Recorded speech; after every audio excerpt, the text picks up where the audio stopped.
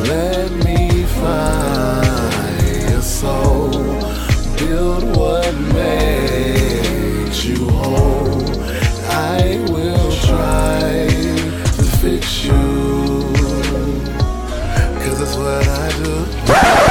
Hello, people. It's Jarrell Woods. And it's Aisha Woods. And this is $2.25 change. Some people give their 2 cents on the subject, but we're a bit extra. So we're going to give our $2, our 25 cents. And some change. Today we have our special guest, Callie Meister. Woo, Callie Meister, or Callie Meister Superwoman, as my boy Amir claimed her to be one day.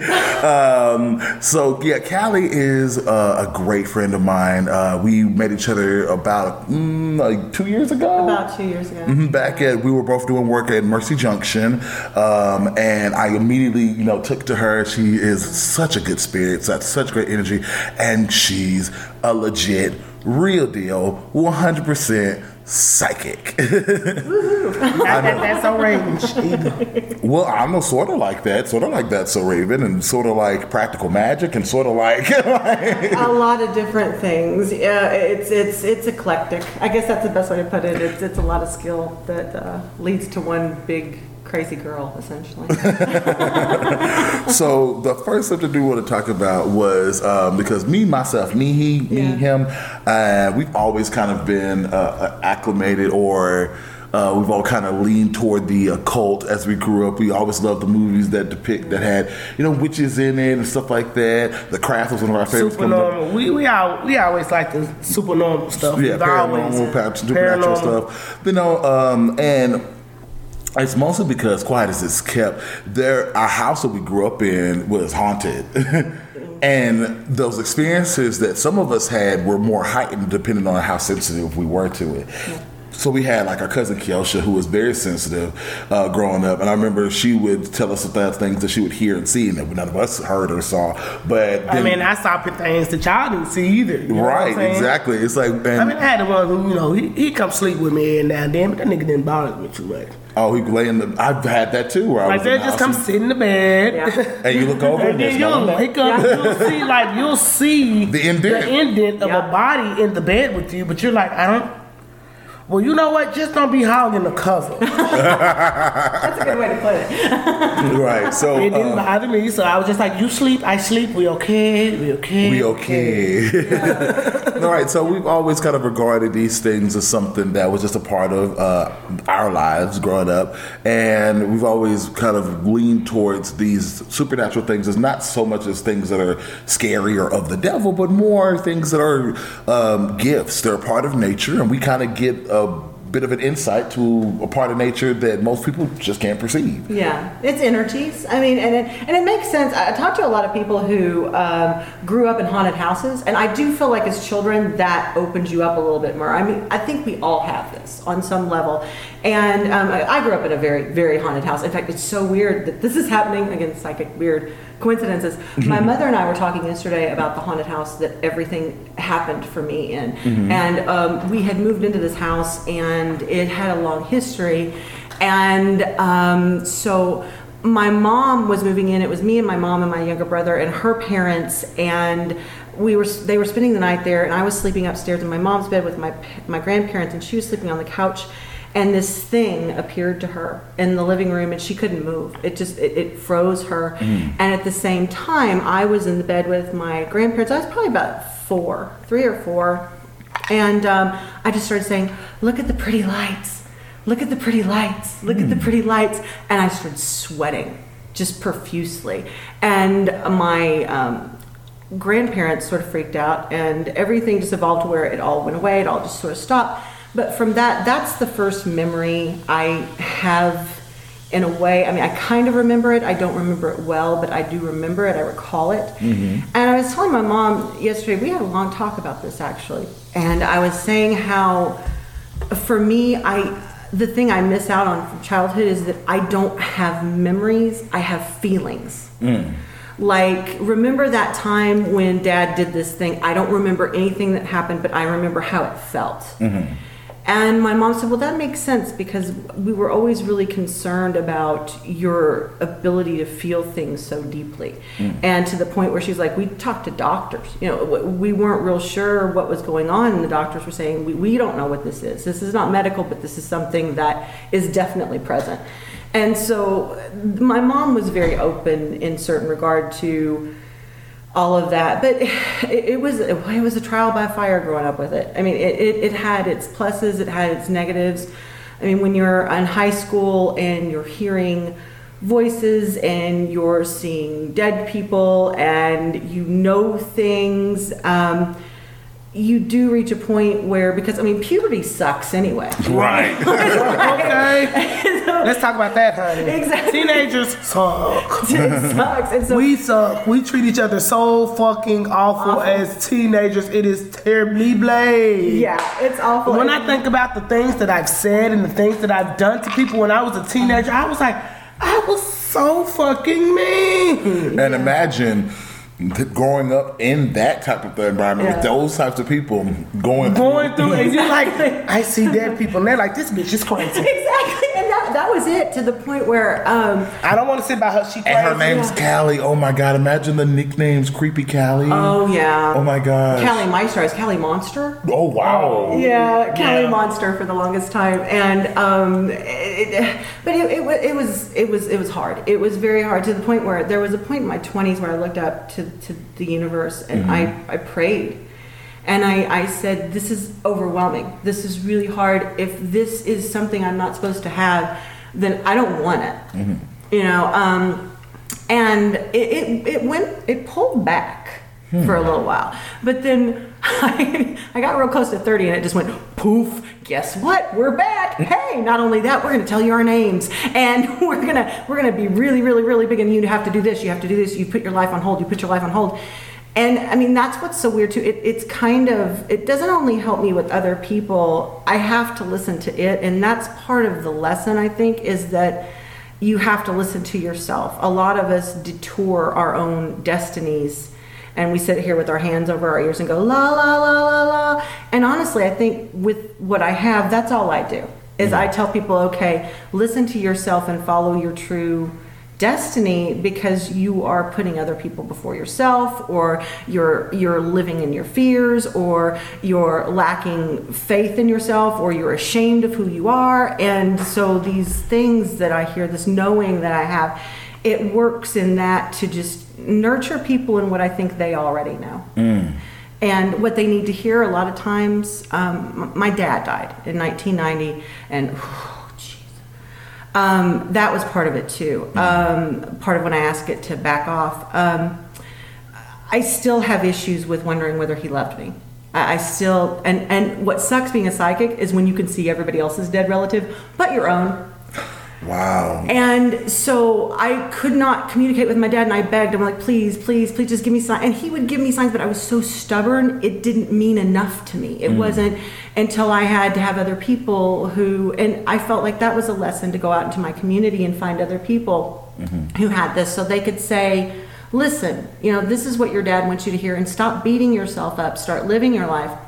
And I could hear him through them. And then I would say, okay, well, who do you need? And they could hear who they needed through me. And I mean, oddly, that's how it works. I mean, even just last night I did some readings, and this woman I did a reading for, she's also a reader, and she sent me a picture of a bracelet that she made. And she said, I'm supposed to give this to you, and I'm not sure why, but the song, Have You Ever Seen the Rain by Creedence Clearwater Revival is important. And that's a song my dad sang to me when I was little. And I hate that song. I absolutely hate that song. But in that moment, I knew that that was such a strong message from him. And in the last week, I'd been like, Dad, I need something. I need something. And that appeared. And it's amazing how spirit works. It's there when you need it. And that's the one thing that I like to put out in my business and the things that I do. That is brilliant. And thank you for sharing that with us. I also wanted to know too, like, as someone who has these gifts, of course, we know the general population just doesn't always get it. Yeah, or they don't regard it as something that's real or true. That's she's just somebody who's very observant. Call me now, trying to get my little money. Right. Or those that test you.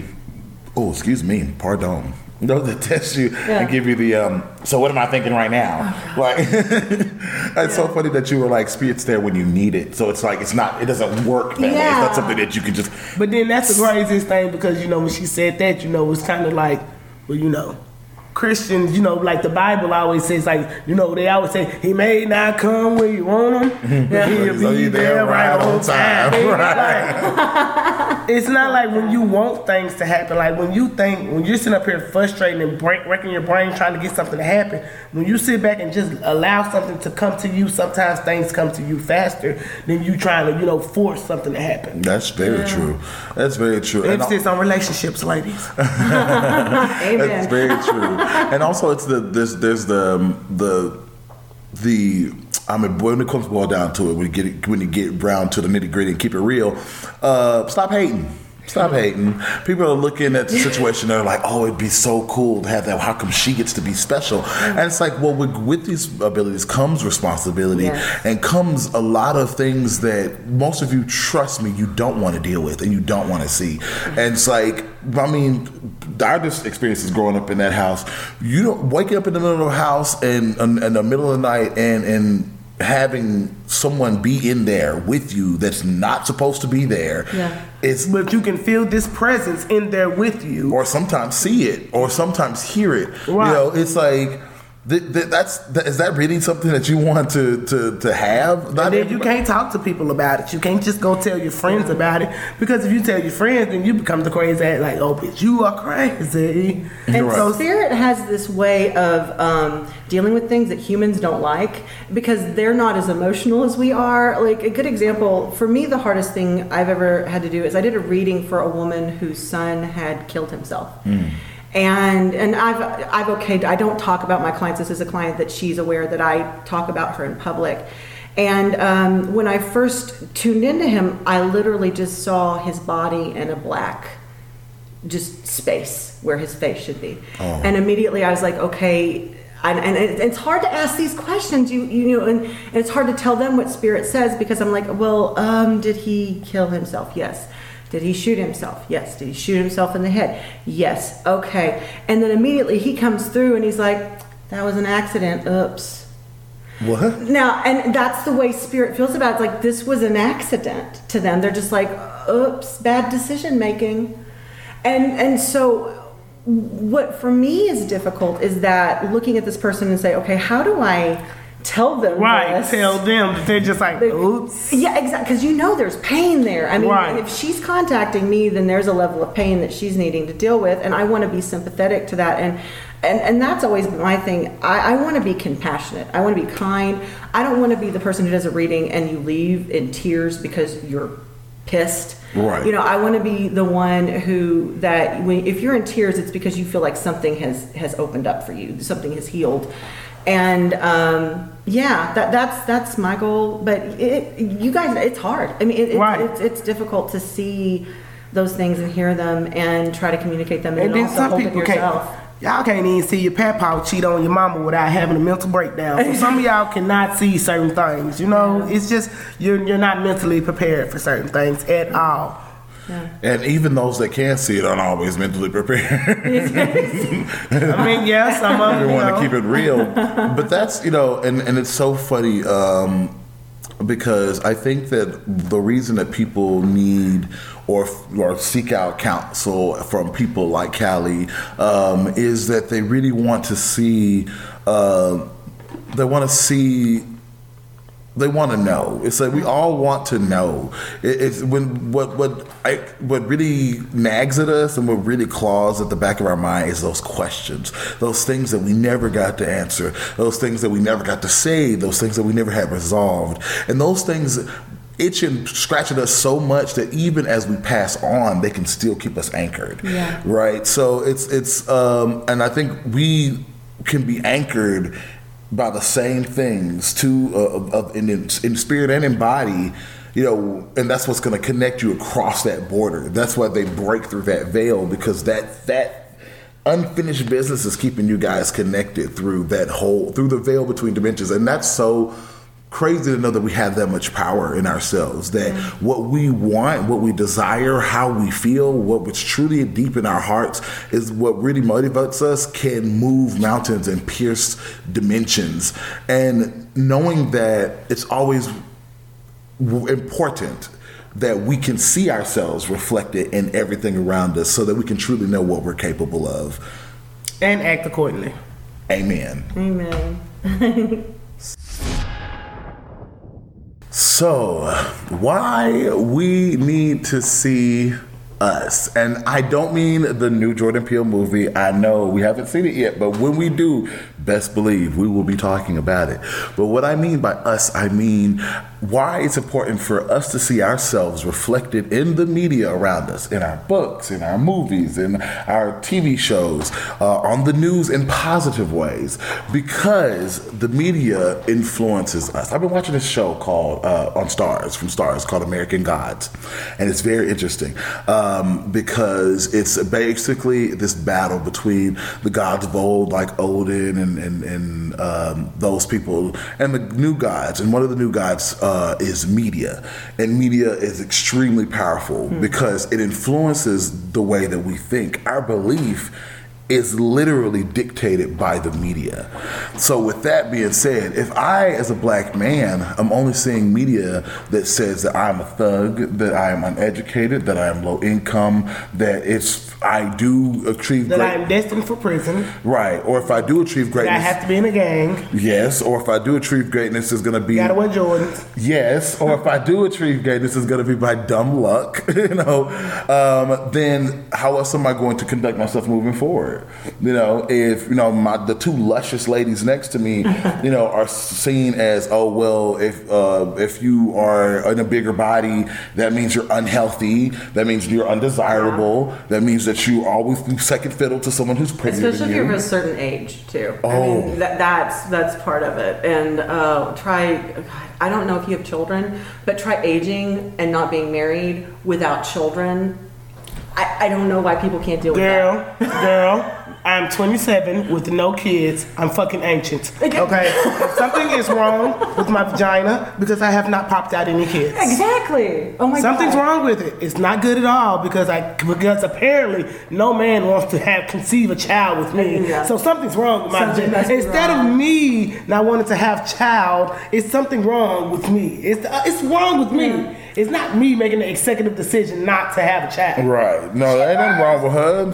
Her vagina probably works perfectly fine. We won't know because the condoms that she uses prevents her from using that particular function. I was a non-traditional student at UT, and my favorite thing, I went to the non-traditional student union, and after this one time, I swore I'd never go again. But I walked in, and there were all these women who were my age, and they walked up, and they were like, "So, are you married?" And I was like, "No," and they're like, "Oh." And then they're like, "Well, do you have children?" "No." "Oh." "Are you seeing anybody?" "No." "Oh." And I remember my favorite part, I turn around and walk away, and this woman goes, "I bet she's an lesbian." And she whispered it, and I thought, that is brilliant. I mean, why you make all these assumptions about me just because I don't want to be a part of your baby factory? Right. It's like Miracle. I think the baby factory. Just ridiculous. Right. It's like, and I thought of this subject being apropos for this particular occasion and this particular guest because Callie was instrumental in Knoxville in creating an organization that promoted women in film. And she created short films and films that depicted, herself, women like her, in interesting and very empowering lights. See, I'm a filmmaker. I forgot that part too. Right. We'll get to that later. Right. And I've always said. It was funny because I remember when I was in film school, I used to write these scripts and films that everyone loved. They loved what I was creating, but they commended me actually one time because although I am a black filmmaker, all my films weren't about being black. Yeah. And they were like, that's really cool. And I'm like, why is that cool? Yeah. I say, if I was black and I wanted to make films about being black, I should be able to do that. Exactly. Because you make films about being white. The only thing is, because white is everywhere, you think that your films are what's normal. Right. So any story that you tell is, of course, just a story. Just a story. But if any story that I tell has to be some sort of fight Negro spiritual. Yeah. Or some sort of fight for rights because I'm black. So it's like, I write my reality the way that I see it, or the reality that I wish I would see, or reality that that is shown to me. But I don't, and I try to make sure that who I am is represented in there. So you're always going to see a black character. You're always going to see a character that's LGBTQIA. You're always going to see a character that is musically inclined. You're always going to see a character that you're gonna see parts of me and reflected into those characters and the life that I've lived. Because as artists, we get to do that. Like God created us in His image. I create my creations in mine. Exactly. And the thing is, that's important because there is some kid out there that's black and LGBTQIA that would love to see a depiction of themselves as the hero, as something other than some sort of wacky side character there for everybody's comic relief. Exactly. Right. But see, that's what I had. I was, gracious enough to work with a young guy from McDonald's. I won't say his name, but he went to college. He graduated from high school, and he was gay, and he was outwardly gay. And he went to college. He went to Clark Atlanta. And he was going to be a doctor. And I was just, very proud of him. And very, he was just like, because you don't see a lot of black male doctors, one. You don't see a lot of black male doctors, one. Then he was like black male and gay, outwardly, openly gay. You don't see a lot of those as well. So I was just like, I'm proud of him trying to go. He's still in college. He's still doing very well. I check up on the nigga often. Because if you gonna do it, bitch, you gonna do it. Don't get me all hyped up. Don't play with me. Yeah. So, I feel super lucky to be able to have done all the film work that I've done, and right now I'm actually currently working on something because I've got a team that was She Wonder Productions, and which is me and a bunch of guys, which isn't that ironic. But the first film I made was like a pressure cooker sort of thing. I was complaining because I went to this film festival, and literally 23 of the 25 films featured the death of a female character to propel the rest of the male cast through the story. And so you just had all these, like, in fact, I just jokingly called it the 24-hour Let's Kill a Bitch film festival because it was just like all I saw were women dying. And so my friend was like, well, do something different. So the next year I literally signed up not having a team or anything. And I went on Facebook. I'm like, can anybody edit and shoot? Because I'm doing a film festival. And the only thing that really scared me is I write things for myself, and then I push myself, and then I have the separate script in my hand as the actress, and I go, what the hell did I do?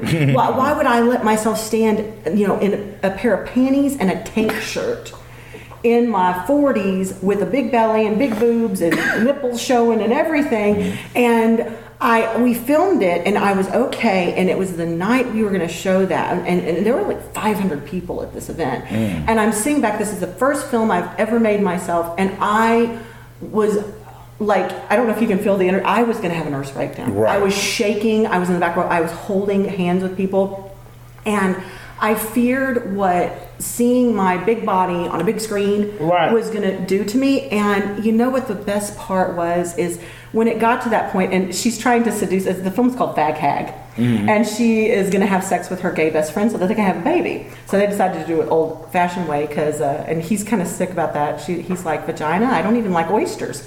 But so they decide to have traditional sex, and so there's a scene where she's dressed like the village people guy, the construction guy. She's got the construction hat, and not the village people, and she's wearing red panties and like a men's suspender shirt, and I'm just standing there in the door like, woo, sexy. And that scene came up, and I could taste my own bile. I mean, that's how scared I was, and the audience applauded. And that's the thing that I think is beautiful about opportunities that are happening for non-white men. It's nice to finally know that there's other narrative. It's nice to know. Now, can we still have that narrative? Yes, we can. It's fine. But I like Tom Cruise. There you go. I will admit, I want to be Sandra Bullock. I can't help it, you know. But it was nice to have an audience, because I thought they were going to throw fruit. I thought they were going to throw stuff, popcorn, but they were, and people came up after and they were like, that was awesome. That was brave. And then isn't that a double standard? That was brave. Well, okay, what was so brave about it? What was so brave about it? Exactly. Right. If I was walking up here, what was that, 36, 22, 36, what is it? What are the measurements? If I was over here bombshell, then you guys would be like, oh, that's so brave. And like, oh yeah, like, yeah, it's Tuesday. Exactly. And a bimbo has her boobs out. You know? Right. But you know, a plus size one being brave enough to, you know, wear a, you know, be sexy on screen, that's you know, that's rare. Yeah. You know, that's something that they don't see a lot. And, you know, but now on social media, now BBWs are the fucking thing. Yeah. Oh my, if I were 20 now, I think I'd rule the world. Wow. I mean, I really think I would. I'm like, oh, bitch, where the fuck was this 7 years ago? Yeah. Plies put out a call because he wants to do a whole new video to his song Bounce. He wants all BBWs for it. Oh. He wants videos. He said wants them to send in. He wants beautiful women in his video. He said all plus size girls. Will he take a GBBW, a geriatric? Girl, you better get on there and throw that. Bounce, bounce, bounce, bounce, bounce. You guys can't see it, but there's a lot of ass. There's a lot of jiggling being happening thrown right now. Like, you might see everybody. We all three of us might have video. All three of y'all. There you go. But I'm most definitely putting mine in. did y'all feel those tremors? There you go. That's one ass cheek. I'll have to tell you this is my other, I hope people look this up. You have to watch this. The other nervous breakdown I had is I did the Knoxville Horror Film Festival, and that was a boys club. It had always been guys. Not even with intention, it just was, because that's how film was. And I had a filmmaker who did the festival say, you can't freak me out. And I said, oh no, I totally can freak you out. Oh no, what are you going to bring? I'm like, I'll freak you out. I did something called 28 Days Later, a true period piece. Oh no. And it was The Exorcist, but instead of her being possessed, she was getting her period. And we had blood flowing everywhere. I was Aunt Flo, and at one point, I have my legs wide open, and I'm wearing Wonder Woman underwear with a wig underneath the underwear with blood all over the wig, and I'm drinking tequila and eating a Sara Lee's chocolate pie, and I'm just like shoving it all over my face, and I'm like, oh yeah. And now when I'm filming this was funny. And I teach it at college. So I was like, I turn it in and I immediately go to my best friend's house and have a nervous breakdown. I'm like, they're seeing the gateway into Cali at this point, you know? And so, but yeah, it went well. I won an award for Best Actor for that role. And then the boy owed me $20 because the minute that menstruation stuff popped up, he was like, oh, and I went, I told you I would freak you boys out. I told you were going to be grossed out. Because women's stuff is scary. Exactly. Women's stuff is scary. It's a tampon. It's a diva cup. What? Does it sing? Right. It's a bra. Shit. Men would be scared if they had to wear bras. Y'all know that underwear hurts, y'all. Oh, man. The underwear hurts my girls. They talk about it all the time. And you guys want to sit over and one around here talking about Dita Von Teese. Y'all realize what she has to do to put on that corset? Let me tell you all. I was laughing because I seen the one comedian said that every school in high school should make it a class that everybody has to switch clothes. The guys have to wear female clothes and the girls have to wear guy clothes. He said, so when you see a girl out in the club and she got on those sexy ass heels and that bra and them titties sitting up on her thigh and that body gonna pop out, he said the first thing you're gonna think is, oh my God, her feet must hurt. Exactly. And every time you see a guy about the underwire, oh my God, hey. And every time the girls see a guy with a button down and some jeans and some nice gator shoes, they're gonna be like, oh, that's all he gets to wear. No. Oh, that's all his gender gets to wear. But we're gonna be looking at his feet too, because I'm sorry, some of them dress shoes are not fucking comfortable. No, they are not. Men have to go. They go through their own shoe paint. Those pointed shoes, they're not comfortable. Them hard soles, they're not comfortable. They be looking nice in them bitches, but they feet. And them ladies that like your cowboys, them butts, not comfortable. No, those jeans are awful. And those jeans, oh my God, them Wranglers, nut huggers. Do you not know he had to wiggle, just like how you wiggled to get in yours? He wiggled to get in them. And he had to tuck. Yeah. See, I want to go back to the 70s with all the polyester and stretchy stuff. And shoes. And the bright ass colors. And the bright ass colors, just like everybody could see each other and they were pretty happy. And they did seem to be pretty happy, huh? Lots of sex. Right. Just, you know. But yeah. Oh, wow. See, she said the 70s, not ancient Greece.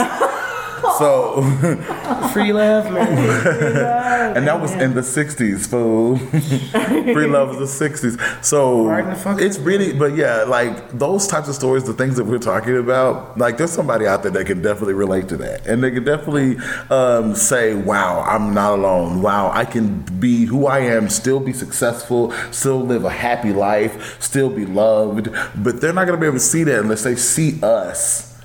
In film. We have to. It's why it's important to see us, you know. And when we actually see Jordan Peele's Us, we'll let you know.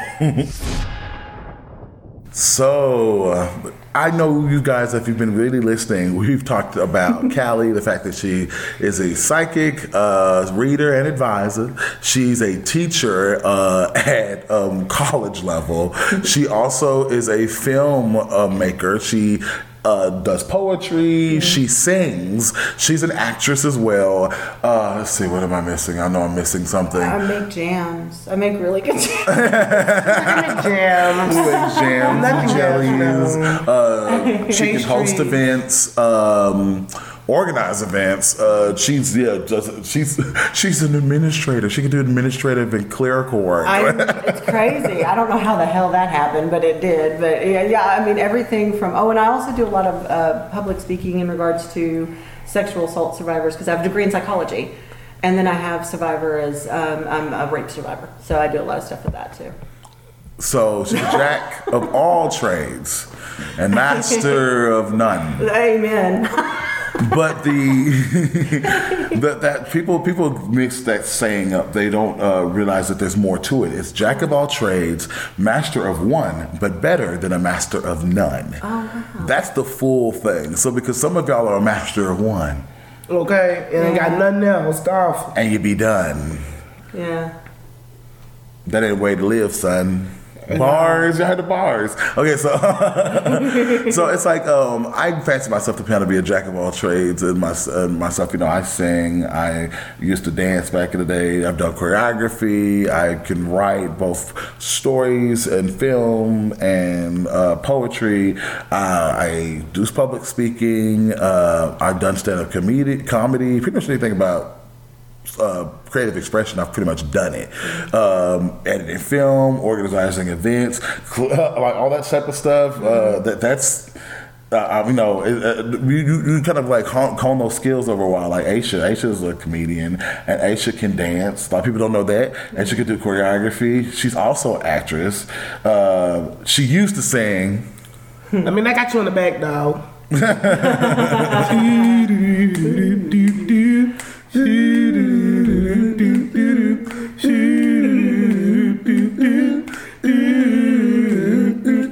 Hey, I got you in the bag, dog. I got you in the bag. But don't hand me no mic for real. You know, I just come in and swap. Mm-hmm.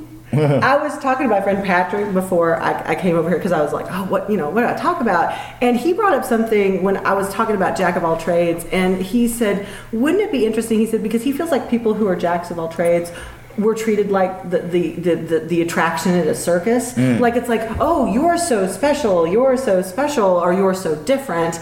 When in reality, he's like, everybody I know is good at like hundreds of things. And he said, we ought to start treating the people who do just the one thing as the exotic, because it's like you're actually more exotic at this point because You only do that one everybody thing. Right. is working their hustle at this point. And so it's like we all got our hustle, and I joke, it's like people are like, well, what do you what's your favorite phrase? And I'm like, my favorite phrase is check and closed, or make sure that you pay me and I'll do it, that's Okay, mine is secure the bag. There you go. Secure the bag. Once I get that direct deposit, baby, I got you. What you need me to do? I think I was silly. Mine is talent, charm, but above all, drive. But still, the money is always important, and it will come. But at the same time, it's like I think the reason that people are jack of all trades are regarded to be so special is because of the jack of all trades that are extroverted, that put themselves out there, are the ones that are treated. Because I was just going to say, it's a lot of people. Because there's a lot of people that do a lot of things, but people don't know. They sleep on their talents until somebody else tells them, like, you can do this, you can do that, you can do this, you can do that. You're sitting here and you got all this talent you're sitting on. Yeah. But some people don't have the initiative and the drive to actually push themselves forward. Right. Yeah. So, like Aisha. Yeah. So I had to call you out real quick because I know, like, for Aisha, like, it was an uphill battle getting her to get on stage. I'm like, you're hilarious. You're good enough to get on this stage and wow people. I'm telling you, you're not gonna sit here and sit on your ass managing a McDonald's for the rest of your life. Get on that stage, goddammit.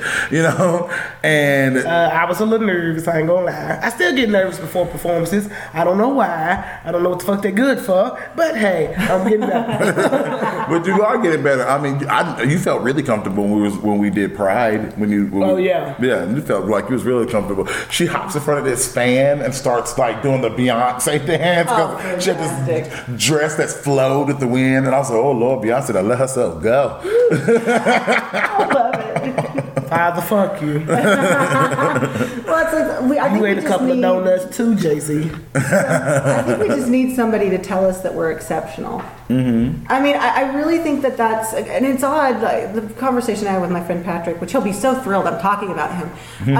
We love you, Patrick. We love you, Patrick. Right, shout out to Patrick. To Patrick. Not the last star. thing he said is, I'm an exceptional person. And he said that about himself, and all I could think was, well, will you say it back to me? And then I thought, well, as an artist, I have to be able to do that. But it does help to have that, somebody to look at you and go, you're exceptional. Right. And that's why people like you and Aisha are so awesome, because it's like, okay, you sometimes you just need that person to just go, do it. Right. Because it's all about the people that you surround yourself with. I've kind of learned that too. Like, when I was kind of like, no, I'm all right, I'm good, I ain't gonna do it. I was surrounding myself around people who did not have any initiative, did not have any drive. They were comfortable in the place that they're at. And then when I look back, they're still in the place that they're at. You know what I'm saying? Like, I'm not saying that I'm just above and beyond, but I'm actually making steps and trying to move forward and do the things that I said I was gonna do. Me and you both said we were gonna make these steps, and you ain't made no steps. Right. I'm making steps, and you're not making any steps. We said, like, because I was speaking to a great friend of mine who's pretty private, so I'm going to keep her name out of it. But we were talking to her the other day, and she was saying how when her life is at its lowest, she's like, I'm a good person. I try to do right by people. I take care of my family. I take care of my folks. I don't treat anybody badly. So why me, God? Where's my blessings, right? Yeah. And then she said that God said to her, finish something.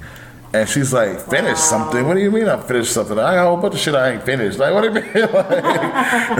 And she, it was a novel, a book that she had been working on that she took her 6 months, but after she finished that book and self-published it, the things that she was wanting in her life started to manifest for themselves. Yeah. And for me, my whole thing is I've always started stuff and never finished anything. Yeah. Because when you got because when things aren't seeing that immediate return, I'm like, okay, I gotta move on to something else. I gotta do something else that's gonna get, because when I was in a place where I needed to just like, I was creating was also my first source of income. I had to scramble to try to make something that people were gonna buy. Survival mode. Right. Yeah. And I would never finish anything. So with this situation, like with my sister, I said, okay, I want to to do a podcast. I'm going to do a project. I want to do a project with my sister. I said that, right? We started going live every now and again on Facebook, but it was kind of inconsistent. It was really hard to kind of keep it together because Aisha is very particular about how she's depicted when she's put online on camera, right? And I understand that, she don't want to look like a booger wolf. I get it, and so. Because y'all be talking too much shit and I like to fight. Anywho, so I was like, our dad was like, why don't y'all do a podcast? I don't do a podcast. We was like, who listens to podcasts? Who listens to podcasts? Of course you would say podcast because you're over 60. Ancient. Right. We call upon the ancient. Hey, I'd listen. Fit right to that demographic. We stand... We stand validated, But either way, always. But we've been consistent with it. We've made a plan and we've seen it through. And this is going to be let's see, what episode? How many episodes in are we?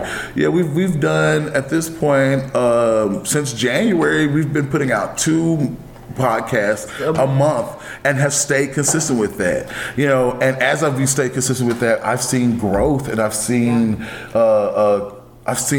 measures of growth in my life throughout. That's the only thing about being a jack of all trades that you have to be wary of is that when you have your fingers in so many pots, sometimes you let some of them overboil, some of them will go out, some of them will go cold, will go spoiled. If you don't make sure that you can manage all of them, right? Yeah. Sometimes you have to cut some of your trades off. Okay, let me cut you off, and I'm gonna turn these over here on and focus on these few that I got over here and make this work. And when I make this work and get this to a consistent and steady flow, then I can turn on one pot. See, and I have a friend who I feel like every time the school year starts, he overfills himself. He overflows himself. He gets into this organization and that organization. I'm sure you've seen so many students who do that. Every semester you get in so many different organizations and you're trying to do so much. And you're like, well, it's going to look good on my resume. And you're like, slow the fuck down. No, it won't look good on your resume because the fact of the matter is you'll be doing a disservice to yourself and the people that you're trying to help. Because you'll half-ass do everything and you're not going to be considered or regarded as somebody that can come through and someone that they're going to recommend. They're going to say this person overloads himself, has poor time management, and cannot be trusted to fulfill the tasks that they obligate themselves to because they overload themselves. That's what they're going to say about you. The thing about it is, it's like you have to start seriously thinking about your life and how you conduct yourself and how you manage and prioritize your time. It's not abandoning anything. It's simply saying, okay, how do I prioritize what I need to do in order to better serve myself, the people that I serve, and the universe as a whole, right? There has to be that balance there, and you also have to think about, like I said, it's all about prioritization too. Right. Knowing to say, okay, I'm going to do this, I'm going to do that, and then I'm going to ask so and so to do this and that, and then this I'll just wait till later, and I can get to that when I get to it, right? Yeah. And sometimes they're going to have to be that way, and sometimes that might seem like you're disappointing people. Sometimes it may seem like you're letting folks down. But when I found out the power of no. Oh, isn't that a beautiful word? Oh, it feels so good. I'm saying one more time. No. I did stand up. I had a joke. It's like, I have a speech impediment. I can't say the word no. Yeah. You did say that. Because a lot of people, and then I used to find that I had to learn that word a lot too. Like, especially for me when I was at work. Cause I was the one person who didn't have any kids, who single. So when you don't have any kids and you ain't got nothing holding you back, you're the one that they first call on every time. Call in. Can you come into work? No. What you doing? I can't come into work. It's my weekend off. Yeah. No. I'm giving you a clap. Good for you. No, and that's like because. No and not right now have been. If you don't come in, they're just gonna be in here. You gonna have to deal with that because I'm not coming in. No, right? No. It's really empowering. It's like you have to do what's good for you, and you also have to balance work and home life. And that's what I was going to say. Saying that is a level of self-care. Because we have to truly take care of ourselves. And if we are what I call colandering, you shove all of it in the colander, it comes out in like 90 different holes. When you're doing that, that doesn't feel good. No. It feels really shitty. So, you have to say no to take care of yourself. You just have to, or you're not worth anything in the long run. Right. And it's like, you'll have some people that will say, oh, they act like they're too good to do this, they're too good to do that. People have said that to me all the time. I'm like, look, I'm busy. I'm one man. I am one man, and there are only 24 hours in a day. And people just do that to try to guilt trip you and make you feel bad. And they're not going to guilt trip me, because guess what? He still ain't there. I still didn't do it. He act like he too good to come help us now. Whatever, honey, I'm still not going to do it. You don't owe them anything. That's what bothers me. It's like they feel like, for some reason, because you are who you are and you do all the things you do, that you owe them something. Well, I don't owe you shit. Right. Not a damn thing. I don't owe you not one single motherfucking thing. And if I do anything for you, it's out of the goodness and kindness of my heart. And then a lot of time, most of the people who get the most mad about you telling them no are the people who wanted you to do something for free anyway. Oh my gosh, yes. Oh yeah. Are you serious? Yeah. Right. You want me to take this time out of my day to do something for you for free? Right. And you're mad because I said no. And it's so funny because since my primary source of outside income besides my job is performing, that's one thing where they definitely try to hoodwink, finagle, and get you to do things for free. Exposure, we get exposure for what? So I can get possible paying jobs later on. Why don't you just pay me now, and then they can pay me too? Like that works better that way for me. Also, to my exposure. Excuse me, EPB, do you guys take exposure? Exactly. No? American Water, do y'all take exposure? No. Stevens Realty, do y'all take exposure? Yeah. No. Okay, so, it makes no sense. And the other one I love is practice. You can get some practice. It's like, dude, I've been practicing for 30 years. I'm really good at this. Right. So it's okay for you to pay me now. It's so... And then, like, what boils down to, it's like, okay, like, there's that. And then also, you'll look around at this lavish event and realize there was a budget for everything except for you. Right. Them nice ass tables cost money. Those tablecloths cost money. The caterer that brought these things in cost money. The event coordinator that's walking around his clipboard and his tailored blazer and his headset phone cost money.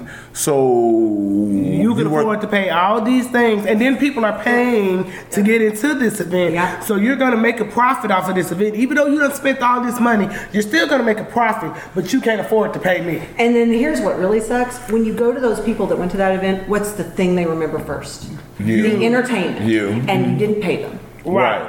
What the hell? Right. You pay for everything else, but the one thing that the people gonna remember. Yeah. That's the old. Yep.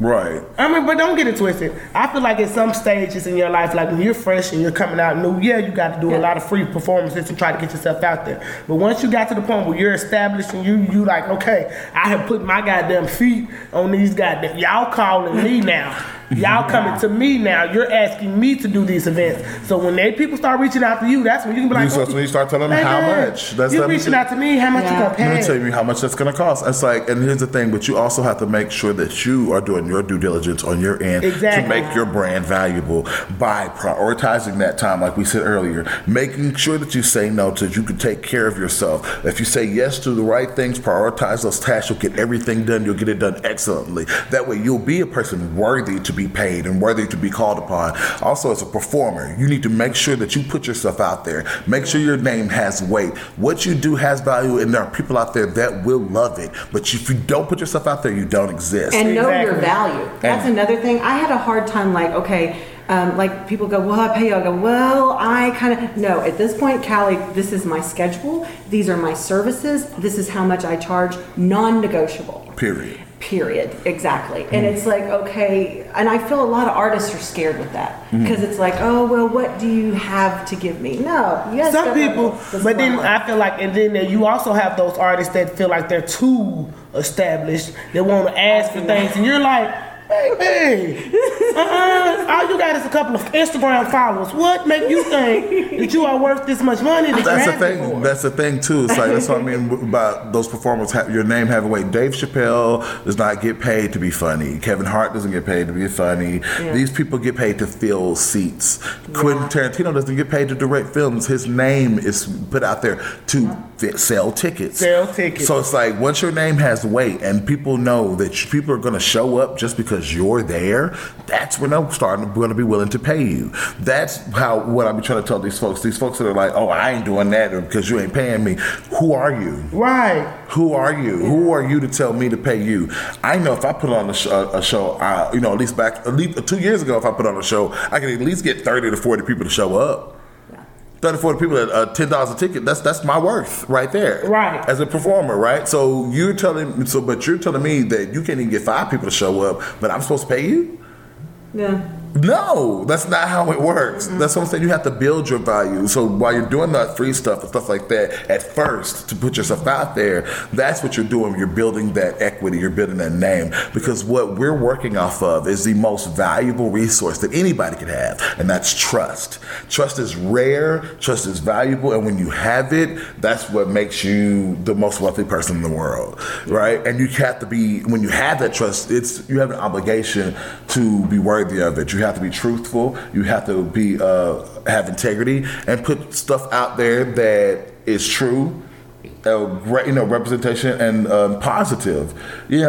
Positive in a way that if it brings people joy, it's positive. Because I know sometimes I get on here and read people for filth, and it's not necessarily the nicest thing. But at least it's funny.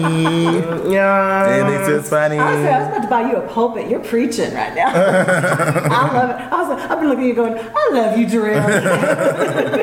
He's over here preaching. You just go on. Where's the tea? Wow. Yeah.